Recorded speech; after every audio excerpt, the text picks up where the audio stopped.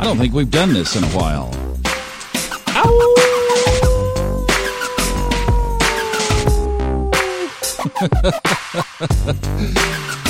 Somebody's got to do it, so why not us, right? Let's go howl at the moon today. Happy full moon, everybody. Full moon in Leo, and this is the Fun Astrology Podcast. Thomas Miller, thanks for stopping by. We're going to set the stage on this because we have a perfect dichotomy today of exactly what astrology is all about. We have yin and yang. We have duality and polarity and up and down and which side of the coin do you want to take today? Because that's exactly how this full moon shapes up. There are some very interesting aspects. So first, let's start with the timeline. The full moon, all Eastern times, as we always do, Eastern U.S. times. Full moon is at 2:17 p.m. today. Now, right ahead of that is the Venus conjunct Pluto exact time. That's 11:18 a.m., so just 3 hours difference there. So Venus conjuncts Pluto. We talked about that yesterday. The full moon at 2:17, and then at 5:30, the moon squares Mars, and then at 8:30, the sun conjuncts Jupiter. So that's the mix in the pot right there. Venus, Pluto, Sun, Jupiter, square Mars. And, we'll talk about this more tomorrow, Mercury retrograde starts on Saturday. So to follow the lunar cycle, the full moon is the time to release. And you can look back at several things of what you are releasing. But the most recent is what we created, basically, back on January 13th, when the sun and the moon conjuncted in Capricorn. And at that very critical degree of 23 degrees Capricorn, and that new moon was right on top of Pluto. You know, what's going on in the United States right now is probably as reflective of that new moon as you're going to get, shaking things up in the old structures. So if in your own life you were following that, and 2 weeks ago you initiated something that you were going to take an old, hard-to-beat pattern in your life and shake it up some, this would be a checkpoint. How are you doing? Now, let's say that that was not consciously present for you. Well, what was back 2 weeks ago that you've been working on this lunar cycle with? Or you could re-engage that now even and say that on this full moon, you are going to be releasing some kind of an old structure in your life, and that could be an old habit that doesn't serve you.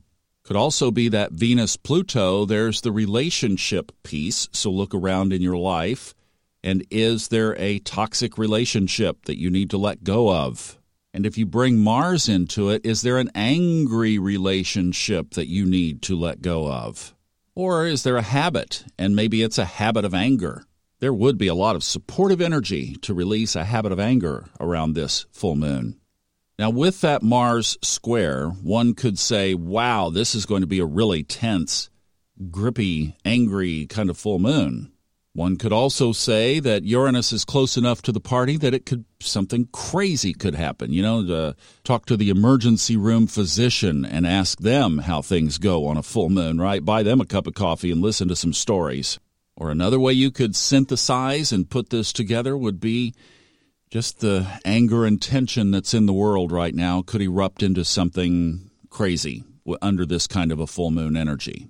There is one side of the coin, right? Like we said from the very beginning, this is a setup in the sky that we can take one or two sides of. If you were not being conscious under this energy, then yes, some of those things could show up. Some of those things may show up anyway, giving you an opportunity to consciously respond to that direction. The other side of the coin, though, is that you have some really powerful energy today to rub on some area of your life, and I'm talking about soul growth, soul purpose type stuff here, where you put some elbow grease on something tough that you have wanted to hang on to or have resisted, or that is something that you know that if you let it go, but it's going to be a little bit more difficult. It's not just going to be some easy little ceremony, burn some sage, write something down and tear it up and flush it down the toilet kind of thing. but you're going to really have to do the elbow grease and really work on it that you could make a major breakthrough, because the sun is conjunct with Jupiter in Aquarius. So there's this whole, think about the fresh new realms that are available out there as we breathe this new Aquarian air, becoming the rebels with a cause.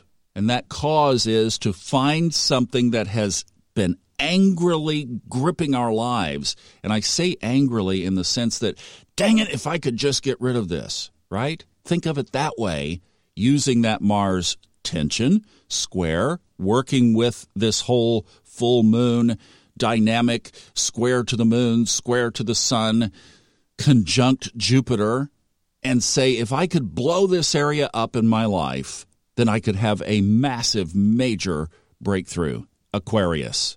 I could step into new air. And that Leo moon is, of course, fire. So you get the turbocharge on it.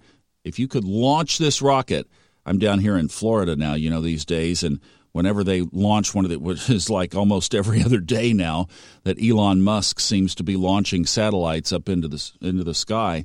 Some of them are at night, some of them are during the day, and I get to periodically go out there and watch one as it goes up. And you see the first stage. I can look with binoculars especially on a more nighttime launch, and see when the first stage separates from the rocket and comes back to Earth. That's that first thrust stage that gets the rocket itself out of Earth's atmosphere and into orbit. That's the full moon that we have going on right now. It's the first stage. It's the launch it, fire it, crank it, boost it out there, and if you launch it into the right orbit, then you get the trajectory in your life that you wanted to accomplish. Releasing something powerfully that doesn't serve you. Now, there's one other quick little thing about the Jupiter-Sun aspect, the conjunction of Jupiter and the Sun in Aquarius. Actually, a couple of things. First of all, if this were financial astrology, that's a really, really good sign. You want to buy.